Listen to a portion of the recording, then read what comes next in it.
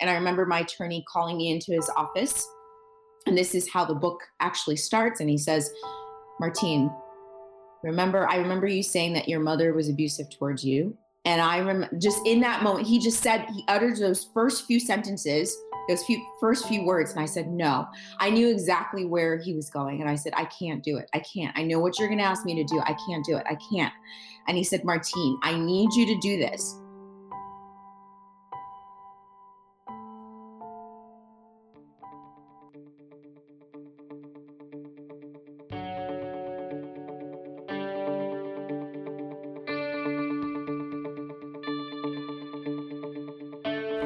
Thank you for tuning in to IPU Podcast. IPU stands for Immigrants' Pursuit of Umunezero. Umunezero is Kinyarwanda word for happiness. Did you know that next to hunger and thirst, our most basic human need is for storytelling? Here at IPU, we believe in the power of storytelling. Join us as we share inspiring stories of immigrants who found and are following their passion. We hope these stories will teach, inspire, motivate, and challenge you. I am your host, Jay Tessie. Today's special guest is not a stranger to IPU. She is back, better and bigger, with great news to share with us. She's a speaker, author, Huffington Post blogger, and managing principal of Martine Kalaw Enterprises. I love saying your name, by the way. Welcome back, Martine. Thank you so much. And you say my name so beautifully. I love saying it. Perfect pronunciation. Just flows. I love it. Thank you. So good to be back, Judy. Oh my God, good to have you. Please share the news with us. You finally finished your book. Yay. Yes, I finally finished with my book 90,000 words later, 250 pages later. The book is complete. Yay. You know what? And I love the title, Woman Without an Identity, but out is like crossed out. Yes. That's so genius. Can you tell us why that title for those of you, for those of people that are listening that don't know your story? Yeah, I think that, in short, I came to the U.S. from Zambia. I was born in Zambia. My family, my mother and father were from the DR Congo. So I'm Congolese ethnically. I came when I was 4 years old. A few years later, when I was 13, my stepfather died. And then when I was 15, my mother died. I became undocumented, and I spent 13 years as an undocumented immigrant, and at that time it was referred to as illegal alien. And I spent 7 years in deportation, where I feared being put in a detention facility because I was stateless. So Zambia and DR Congo did not recognize me as a citizen. And I spent, and essentially the book, just to tie in the book and the title, the book is centered around three themes. The first theme is my relationship with my mother, who's been deceased for over 20 years. And this is a big conversation because I had to testify against my deceased mother in court in order to attempt to save myself. So I had to disclose a lot of information around her abuse of me. And, she was verbally abusive and physically abusive. And this was something that I wasn't prepared to excavate in the courtroom, but I was forced to. And when I was forced to do it, I felt abandoned in that courtroom, and the judge went on a crusade to prove that I was lying. So it only amplified the situation. So that's the first theme. The second theme is around just the challenge and the struggle of being undocumented, and what that was like to go through, spend 13 years navigating life as an orphan and not having paperwork. But thankfully, I feel like so many miracles occurred through, the support of strangers, absolute strangers who would come into my life and help me. So I was able to go to prep school, go to college, and go to graduate school for the most part for free. And I would say, free, but I want to be mindful of the fact that, I did earn it. I worked really hard to get there. But again, without the support of these strangers who are now, very important people in my life, that wouldn't have happened. So that's the second theme, is just the journey of being undocumented and the struggles and just the pain, but just the pain that was so excruciating. And then the third thing is, I like to refer to myself as, the luckiest, unlucky, undocumented immigrant, because some of the things that have happened in my life are just, I can't even believe them if they didn't actually happen to me. In 2012, when I finally became a U.S. citizen, I also found out that my deceased father, the man who I thought was deceased for over 20 years, was actually alive. And he found me through LinkedIn. And I went to Zambia in 2014 to meet him. So those are the three themes in my book. And the title, Woman Without an Identity, is so critical because the out is crossed out, because it's sort of like a play on words, because there was, for many years, I was without an identity, but then the out is crossed out.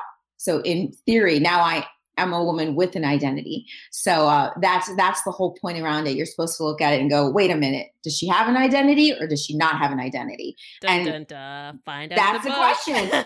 Right. And that was the theme of my life for most of my life. And and there was a time where all I had was just my name, and I didn't have an identity. So there you go. So woman without an identity. With an identity now. Yes, with a very, very strong identity that I feel that I've created. It's something that I have worked to create on my own and through the support of my community. And I think, in a way, if you wanted to look at the glass half full, which I think you do with your life, because with everything that's going on in your life, the fact that you're here smiling, and when you share your story, you say it with such joy. And I'm looking at her like, girl, I would be so depressed, like on pills, if I went through half the stuff you went through. But if you want to look at the glass half full with your story, especially, you got to create your identity. A lot of us, we just are born and they give us this identity. So I think there's beauty in creating your own identity, because you cherish it way more and you appreciate it, I feel like. Yeah, absolutely. And I feel that, I want to be honest, there were so many years, like, this smile wasn't always there. It wasn't always genuine. And in my book, I talk about the challenge of having to put on this facade in order to save myself, right? When you need help, you almost have to be composed so people can help you. You can't be too, downtrodden. Otherwise, people, they freak out. And we see that, right? We're seeing that in the bigger immigration conversation. It's the individuals who look composed, and we've got that model undocumented immigrant, that's a focal point right now in the conversation.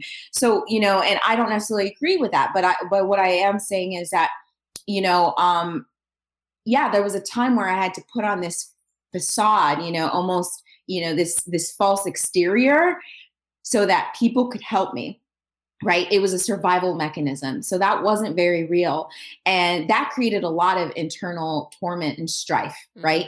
It was that was really what living a double life meant. It meant, going outside and acting like you were okay. And, I'm going to be fine. And, I'm working hard and trying to, please people and appeal to people. And then going home and just feeling like, oh my God, what's going to happen to me? I don't know if I can make it through another day, because I can't take this anymore. I don't know how much worse life can get. I don't think I can handle any other thing going wrong in my life. And so it took many years, and I talked about in the past, in our last conversation, there was a lot of therapy that was involved, but also writing this book. The first time I wrote it, this is the second book actually that I wrote. The first book was completely cathartic. It was just me putting all of my feelings on paper. It was very dark. There was very little happiness or light in that conversation. But, in the last couple of years, and like I said, that journey of, traveling, going to Zambia, meeting my father, connecting with my identity, finding my identity, connecting with my mother. Those are the things that have allowed me to feel and become complete a whole, an entire human being, is knowing where I came from. Mm. And so that's why the smile is what it is. It's really real. I see it. You're glowing. You look beautiful. Thank you. You too. So going back to you having to testify against your deceased mother, and you said that the judge made it his lifelong goal to make you out to be a liar. How can you prove that when you're testifying against somebody who's deceased? Yeah. So this is a great question, and I go into a lot of detail in Woman Without an Identity in the book, because I do feel that this is something that it's happening in the larger context of this immigration conversation, right? One, when you're undocumented, oftentimes somebody's to blame. Mm-hmm. And when you think about all these undocumented minors having to expose their whole life and having to blame a parent, it's excruciating. In the midst of that, in the middle of that, not everyone has the fortune and has the resources to hire a primetime attorney to support you.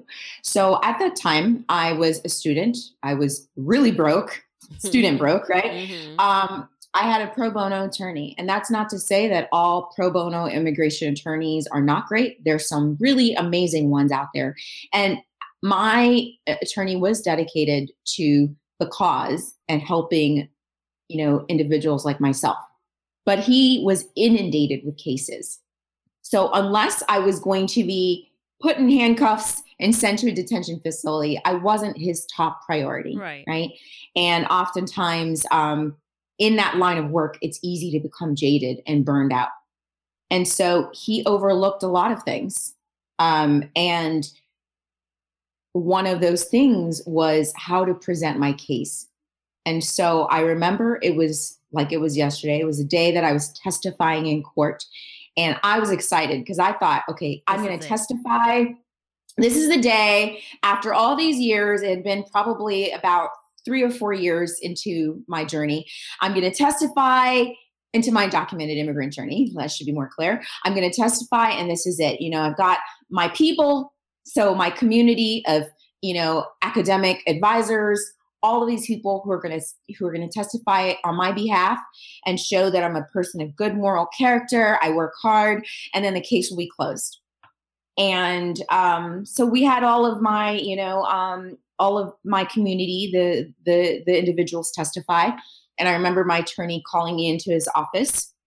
And this is how the book actually starts. And he says, Martine, I remember you saying that your mother was abusive towards you. And I remember just in that moment, he uttered those first few sentences, first few words. And I said, no. I knew exactly where he was going. And I said, I can't do it. I can't. I know what you're going to ask me to do. I can't do it. I can't. And he said, Martine, I need you to do this.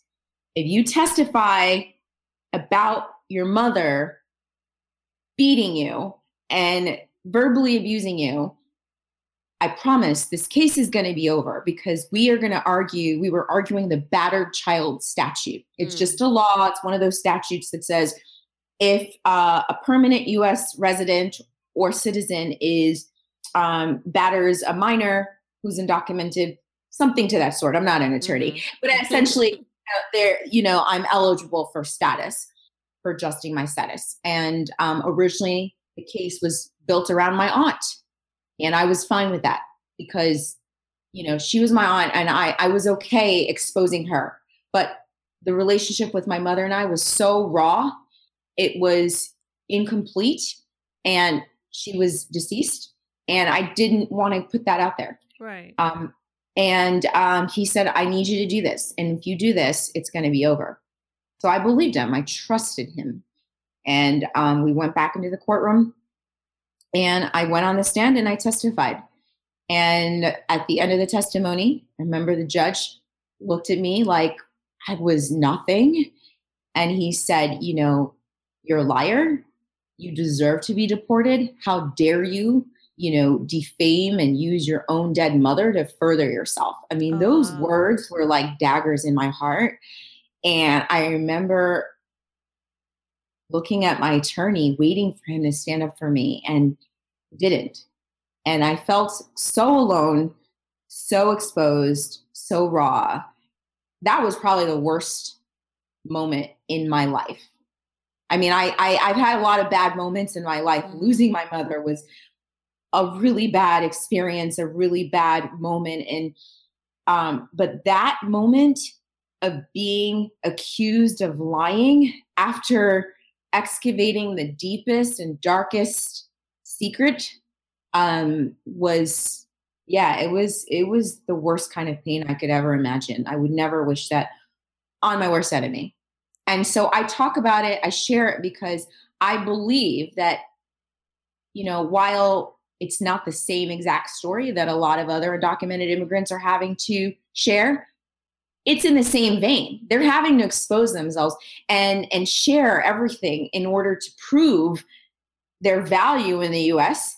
And oftentimes the media, the people, we're the judge, right? We're reading these stories and figuring out, deliberating and determining whether this person is a valuable human being and should be in the U.S. And so that's why I share the story, because that's how I felt. And a lot of people are reliving that same experience in their own way. So yeah, that's where I start the story. And in that chapter, in the first chapter, I am, I'm sort of trying to make amends as I go on that witness stand, and sort of like in the back of my mind, asking my mom to forgive me, that I'm sharing this, and that I love her. I didn't understand who she was at that time, and I didn't understand her journey. She was, a quagmire, she was an enigma. And, but now, having gone to Zambia, having my father share all the things that he shared about who she was and who he was, I don't condone her behavior, but I understand who she was. And so there's forgiveness. At that point. Absolutely. Yeah. Absolutely. Without a doubt. And so, that's where I am right now, in a place of forgiveness, understanding her as a woman and not as a mother necessarily. And understanding that she went through more than I could ever imagine. And I don't know how one person could go through that and come out whole and complete. And so I'm not condoning what she did, but I do understand her from the place that she stood. And that's a journey in itself. Yes, absolutely. Now, let's talk about that journey. You mentioned in chapter 5 that you felt like your deceased mother was the puzzle, and yes, your father reaches out to you through LinkedIn. Yeah. And in that moment, you felt like your father was the keeper of all those pieces. So you go to Zambia to find out what those pieces were, without giving out too much. Yeah. What are some of those pieces that you discovered? Oh gosh, there's so many. My dad he's such a cool dude. I always tell him that. I'm like, Dad, you're a cool dude. I don't even know if he knows what dude means. He's just like, yes, of course. Yes. No, but he's great because, I can't imagine what it took for him to go back into his, box of history, things that he might have buried, to share with me. And he said, my daughter, you must know everything. You are very curious. So I'll tell you everything.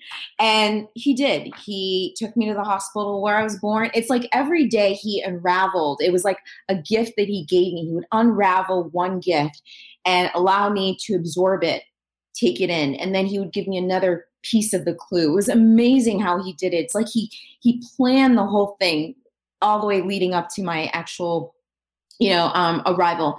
So I went to the hospital where I was born. I was able to go to the maternity ward where my mother, had me. I went to the house that my mother and I lived in, and my mother, my father and I lived in, and my father, my mother, and learning that his other wives, because I also learned my father is a polygamist. Wow. Wow, exactly. My life is so crazy. It's so It's interesting. the gift that keeps on giving. It keeps on giving. I met my mother's best friend. This was so amazing because she knew my mother before my mother had me. She knew my mother. My mother was pregnant with me. She was able to share some really cool anecdotal stories about my mother. I got to see a different side of her. This woman who I didn't know, and see her from the perspective of her friends, people who knew her, people who knew her insecurities, people who knew all this stuff about her that she never really shared with me, right? 'Cause partly I was too young. I wouldn't have understood.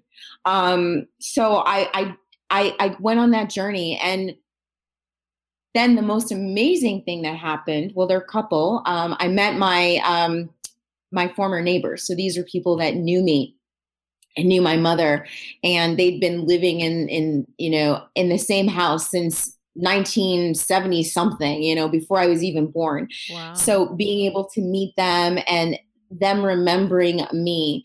But then there was a piece of the story. I mean, this was the thing, and I won't give it away, but there was something that happened. There was a share that my father revealed to me one evening that really allowed me to feel complete, and it was like the missing link to the story.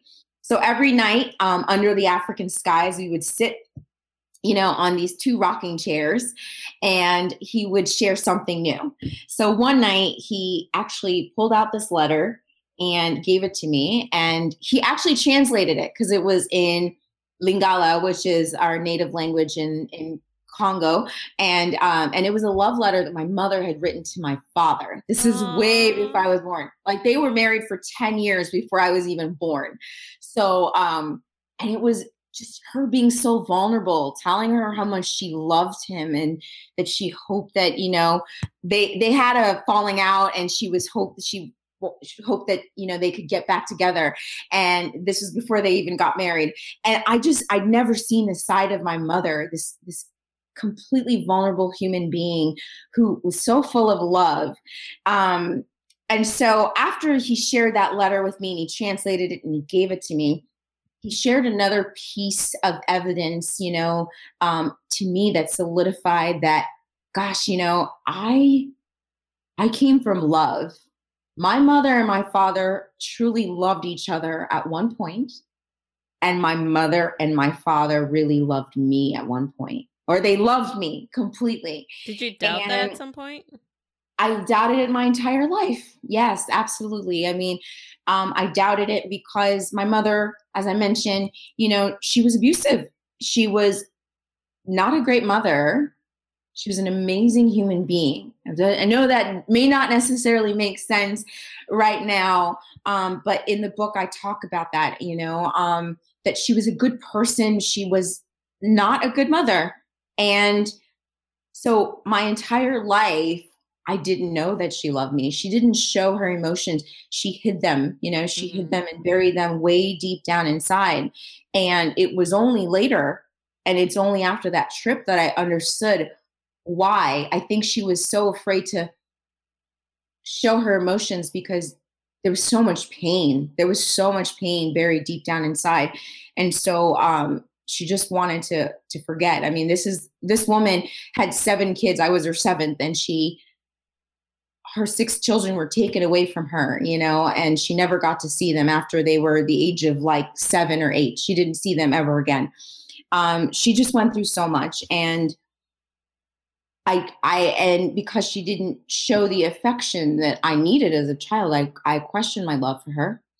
I questioned my father's love for me because I wondered why he wasn't around all those years. And, why did my mother hate him so much? Right. Mm-hmm. And so, when I went on this journey and when my father revealed what he revealed to me, I knew I had no shadow of doubt that I came from love. And that is the thing. I feel that is part of the human condition, right? To feel complete, to find your identity, you have to know who loved you first. You can't just automatically love yourself. I don't believe that. I think it's hard to do that, to muster up all that self-love when you don't know what fuels it. And so when you know that you come from love and you know that you are loved, what it does is it gives you that sense of identity and that sense of belonging and, a reason for being. And so that was the gift that my father was able to give me by sharing this anecdote about my mother, which is in the book. That's so beautiful. I love your story. There's just so many like twists and turns. Just when you think it's getting worse, like there's something else that comes up. But then it's also beautiful in the sense that you got to create your own identity. I don't think a lot of people get that chance. You know what I mean? I absolutely agree. I'm so grateful because what I say is, goodness, I went from this story could have ended a whole different way, right? And now it's just the beginning of the story, is what I believe. When I lost my mother and my stepfather, and I became an orphan, and I became undocumented, I don't know. It could have turned out really badly. But what happened was, strangers showed up in different instances in my life and literally saved my life because of their random acts of kindness. They thought they were random acts of kindness, but these instances in which they decided to help me literally saved my life and fueled, my success. That's how I was able to go to prep school, go to college, and go to graduate school, right? And it was through all of that I was able to maneuver and discover my identity. And so, I'm so grateful because there's so many people that don't get a dad, they don't get a dad at 33. I got a dad at 33. And I also had an amazing stepdad until I was 13. And then I had a benefactor who showed up, in a time when I thought everything, my world was collapsing, and he ended up being, he's a father figure too. So I just think I'm so fortunate. I got 3 dads in my life, Right. Like who can say that, So as much as I know that, there have been times of so much pain and it was excruciating, and there were times when I never thought it would be over.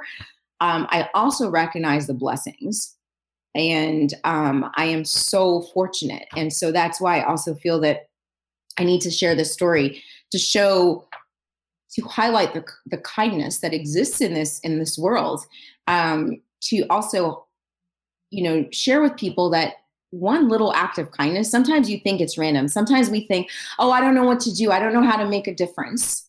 One little thing can actually domino into a big thing. Oh, 100%. A woman walked into, this beautiful Jamaican woman walked into a consignment store in 1997 and saw me working at the register and asked me if I wanted to go to boarding school.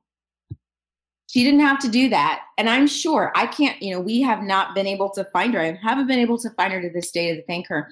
But she connected me to a group that worked to help minority students get into prep school. She might have thought that was just a tiny little thing that she, this little act of kindness that she could have done.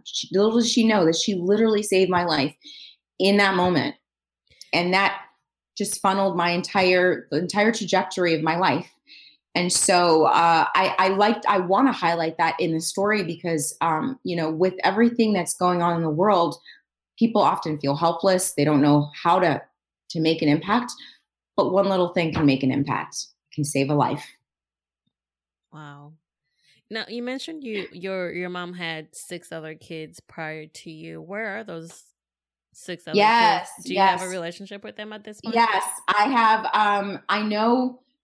So there's always a story, Judy, with me. Another story. I am one of 19 kids. All right. My father has 13 kids, and I'm his 7th, number 7. And my mother and my father only had me together. And my mother had 7 kids and I'm her 7th. So I'm like not lucky number 7 on both sides.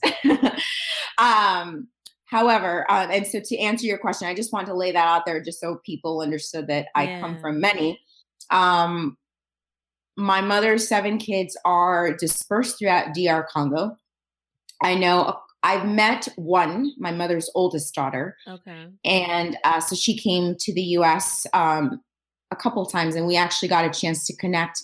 And what I was able to do, what was amazing was I was able to share, a piece of her, give her a piece of her identity she didn't know. She hadn't seen or known my mother since she was maybe 7 years old. That's what I was going to ask. Were they going through the something you were going through? Yeah. Ironically, here's the interesting thing. And I think this is so powerful.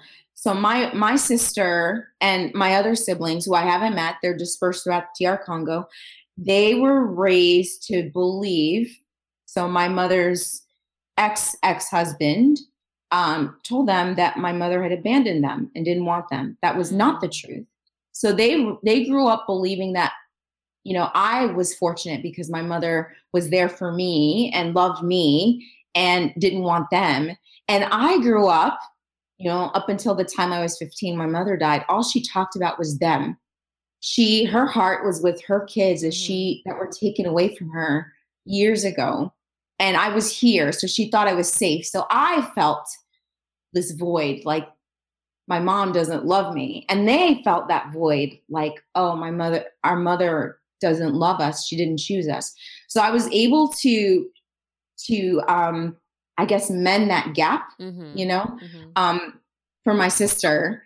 And then she was able to take that back to my other siblings. They're dispersed throughout the Congo. It's funny because I only know them through stories that my mother shared with me when they were babies. I memorize their names. I only know like these little anecdotes that my mother shared with me, and that's all I know.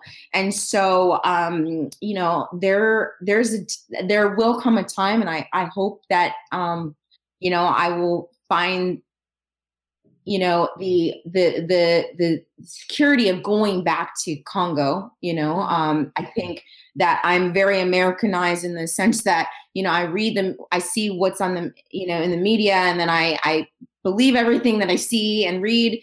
And so I'm nervous and I'm scared to go to Congo right now. My sister assures me that everything I see and read is not what's actually happening. But yeah, I would love to go back and meet with them and connect with them. I think there's a lot of fear in that because I know that because of where they are and where I am, that our needs are going to be conflicting. My need is to connect, reconnect, and, find love. And their needs might be more economic at this point, right? And I have to be very realistic about that. And I say that because that's what I'm finding with some of my father's kids. So there's so many layers, to the story. And I think anyone who has family in another part of the world can relate to that. 100%. Yep. That's right. That's what the conversations are usually about. Yeah. That's really what it is. So I have to kind of, I'm at odds with how I can manage and navigate through that. And so right now, my priority is connecting with my father and connecting with my oldest sister. Right. And then slowly being integrated into my family. And maybe that's what your second book will be about. Your trip back to the Congo. Thank you. Yes. I do know that there will be a time where I want to go back and connect with a different part of my identity because I am from the Congo. My mother and my father from the Congo. My whole family's from the Congo. I actually just finished taking one of those ancestry DNA tests. Did you really? And I'm literally 90% Congolese. And then what's the other 10%?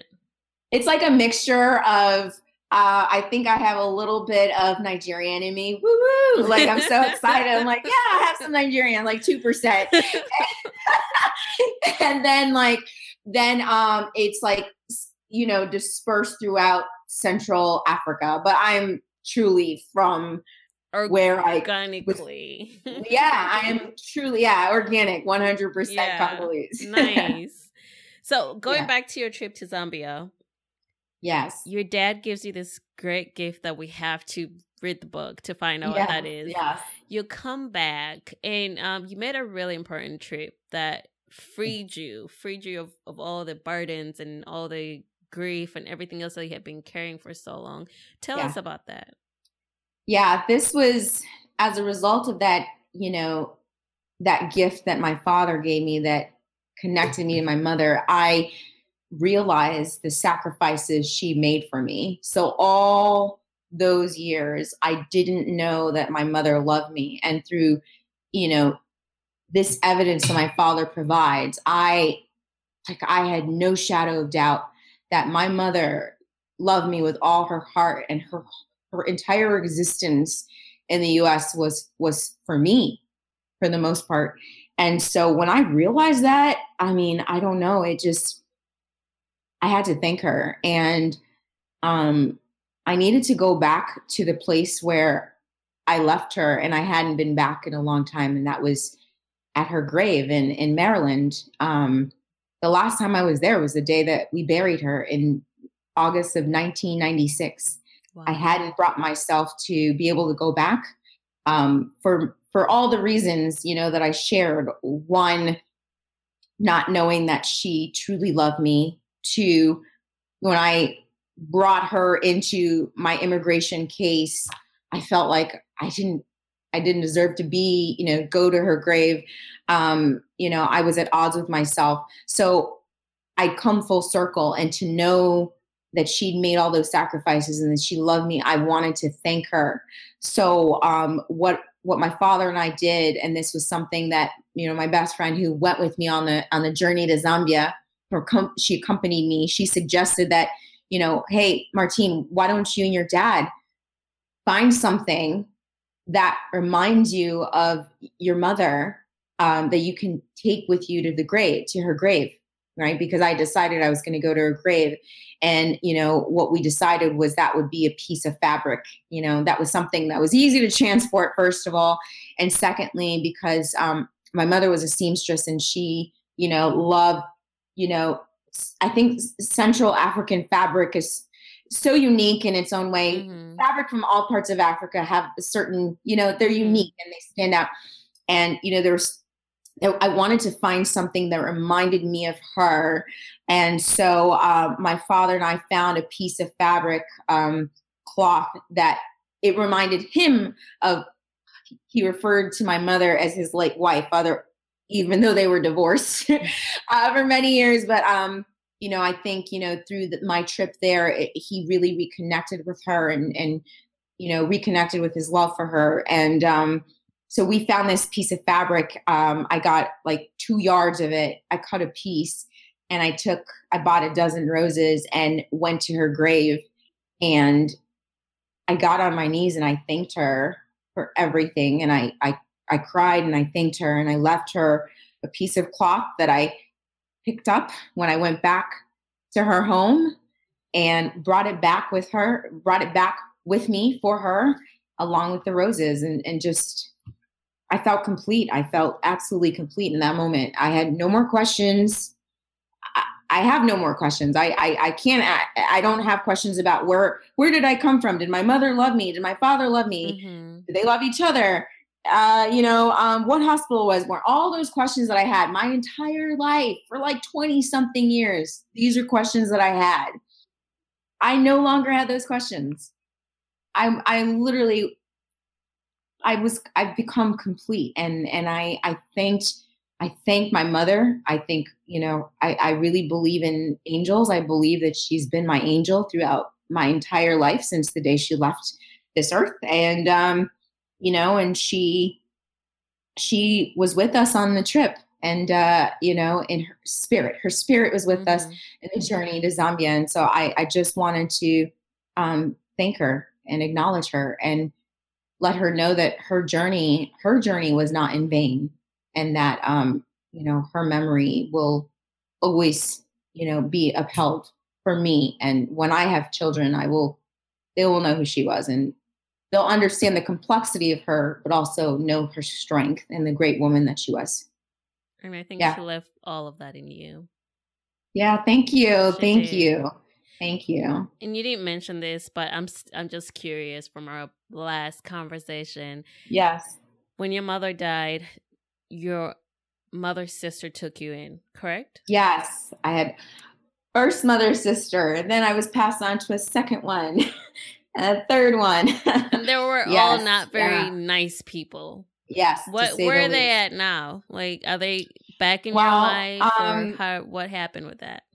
So one of the things that I think I've learned in my maturity is to, be a little bit, I think in the past, I always collapsed the Kalaws into one monolith and said they were all awful to me. And I think it's very important to make the distinction that there were certain people that, were conspirators, and other people who just didn't say anything, and other people who weren't capable of helping. Right. So, my aunt, the one that, was extremely abusive to me, ironically, she passed away in 2004. And she was someone that I was extremely afraid of. So she passed away, and my other two aunts, whose homes I lived in, and specifically my first aunt, who my mother actually wanted me to live with. I have not reached out to her. I don't find that it's necessary. I felt that, I've forgiven her, but I can't forget, Right. Those things that happened. However, the people that I've allowed back into my life and I'm slowly learning to build a relationship with are my two uncles. They were young. These are my mother's half siblings, half brothers. Okay. They were probably 20, 22 when all of this stuff was happening in my life after my mother died.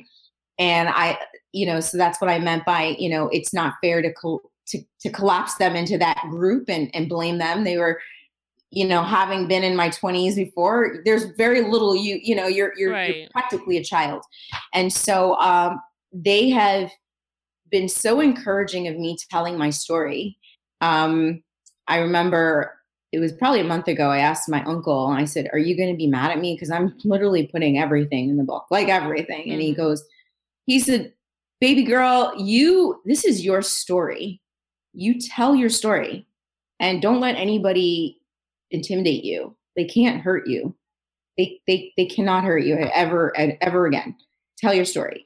And so having my two uncles, support me in this means so much to me. Like, that actually makes me so emotional, because I know that I'm putting, their business out there, right? My business is their business, and to have their support and for them to tell me to tell my story and to pre-order my book means so much to me. It really does. Aww. Yeah. You're really make me cry. Oh my gosh. Was this therapeutic for you, writing this book? Yeah. So I actually, I've been writing this book for over 10 years. So the first iteration of it was way before I even knew about my father being alive. And the first book was cathartic. So that was very therapeutic. It was about, I wanted to tell my story because I really believed that I was going to end up in a detention facility somewhere, maybe in Guantanamo, right? This was back in 2002, 2003. So I was really terrified. And so I wanted to leave my story because I wanted people to know that I existed. Mm-hmm. And that this is the kind of stuff that was happening in America. So that's why I wrote the first book. And it was dark. It was very raw. And it was necessary. And I also know it was necessary because that's the book that I shared with my father. When he found me, he wanted to know who I was. So I shared this book with him. He was able to read it. And so that was the purpose for it. And I wrote a whole new book, right? The story changed, the conversation changed. And it's a different, I'm a different person than I was in that first book. And so this book is, yes, it's somewhat therapeutic, but I don't know. It's just about sharing and creating awareness and, I don't know, inspiring people. Yeah. Letting them know that anything is possible, even when it seems impossible. Anything and everything is possible. If you can believe it, it's possible. It may not be probable, right? Like Will Smith says in The Pursuit of Happiness. I love it. It's not about, probability. It's just thinking up that possibility. And so that's what I wanted to do, is I wanted to share that possibility. And I wanted people to read this and go, oh my God, I can't believe that all of this happened in one person's lifetime, and I guess anything is possible for me too, and to inspire people. And inspiring you have, trust me. So Woman Without an Identity is available for pre-order until April 12th. Is that right? That is correct. Until April 12th. I'm offering some really cool bonuses to organizations. One of the hotels, it's an amazing 5-star hotel in Zambia, has offered a discount if an organization orders in bulk. Another amazing hotel, Riyadh in Morocco, that I will potentially be speaking and doing a book tour at, has also offered a bonus package. And because my line of work in my consulting is professional development, leadership development, right? Building out training programs. I'm also offering a complimentary 1-day training to organizations that are interested in purchasing my book in bulk. So lots of different opportunities to pre-order. And I think you guys will not be disappointed. I have no doubt about that. And why is it important for people to pre-order your book right now? It is important because the goal is the more pre-orders that I get, the more likely I am to connect and be identified and have like a big name publisher put out a bid for me. So right now, I have 7 publishers that are interested in working with me already. So that's good. I'm so appreciative. But I believe in going big or going home, right? I want my story to be out there.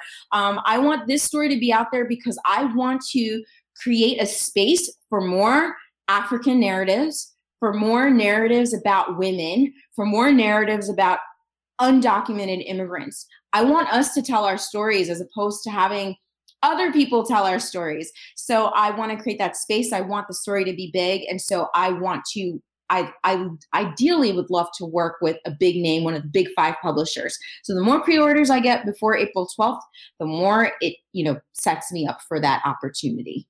What is your number one pick? What publisher do you want to work with? Oh, this is awesome. I love being able to say that. I would love to work with Penguin or Simon & Schuster. So I picked 2. I know that was cheating, but I'm just gonna put it out there. Any of the big 5, honestly, I would love to work with. Penguin, if you're listening. Yes, a wonderful author with a very inspirational story that needs to be heard by the world. So people, if you're listening, please, please, please pre-order her book. It is a must read. And I'm going to predict it. I already told you this book will be made into a movie. I'm telling you. Thank you so much. There's no way you went through everything you went through for this not to be an inspirational story for the world. So that makes me want to cry because I'm so humbled when people say that. And I think that's what's kept me writing. Like there have been moments where I wanted to quit and I'm like, what am I doing? Why am I exposing all of this out and putting it out there? Like, who wants to read this? Who cares? It's my story. Nobody wants to know this. But then, I just think about how it could maybe make a difference to one person. If one little girl can read my story and see how far I've come, and that inspires her to keep going despite her obstacles. Gosh, and I've done what I was put on this earth to do. And so, if my story can be, if it can be translated in the form of film, that would be amazing. That would be amazing. It's going to be amazing. Oh, thank you so much. Yeah. Thank you so much. Thank you, Martine. I always love it when you come through. So next time when you come, we'll be talking about your movie. Thank you. I forgot to say, the last thing that's coming up is I will be actually speaking at LinkedIn. I reached out to LinkedIn, and I will be speaking at one of their conferences in a couple of weeks. So sharing my inspirational story, since they were very much instrumental in the outcome of it. So I'm really excited about that opportunity. So, I'll share all of that on my website, along with the link to pre-order my book. It's all on my website. MartineKalaw.com, right? That's right. MartineKalaw.com. Martine, I cannot wait to see what the future holds for you. Thank you. Thank you so much. Thank you guys so much for listening and tuning in. I appreciate all of you. We appreciate you, and thank you so much for listening. Until next time. You've been listening to IPU Podcast. You can follow IPU Podcast on Instagram. If you haven't yet, please go to Apple Podcasts and subscribe, rate, and review this podcast. Join us next week for another inspiring story. Follow your passion. It will lead you to your purpose. As always, thanks for listening. Until next time.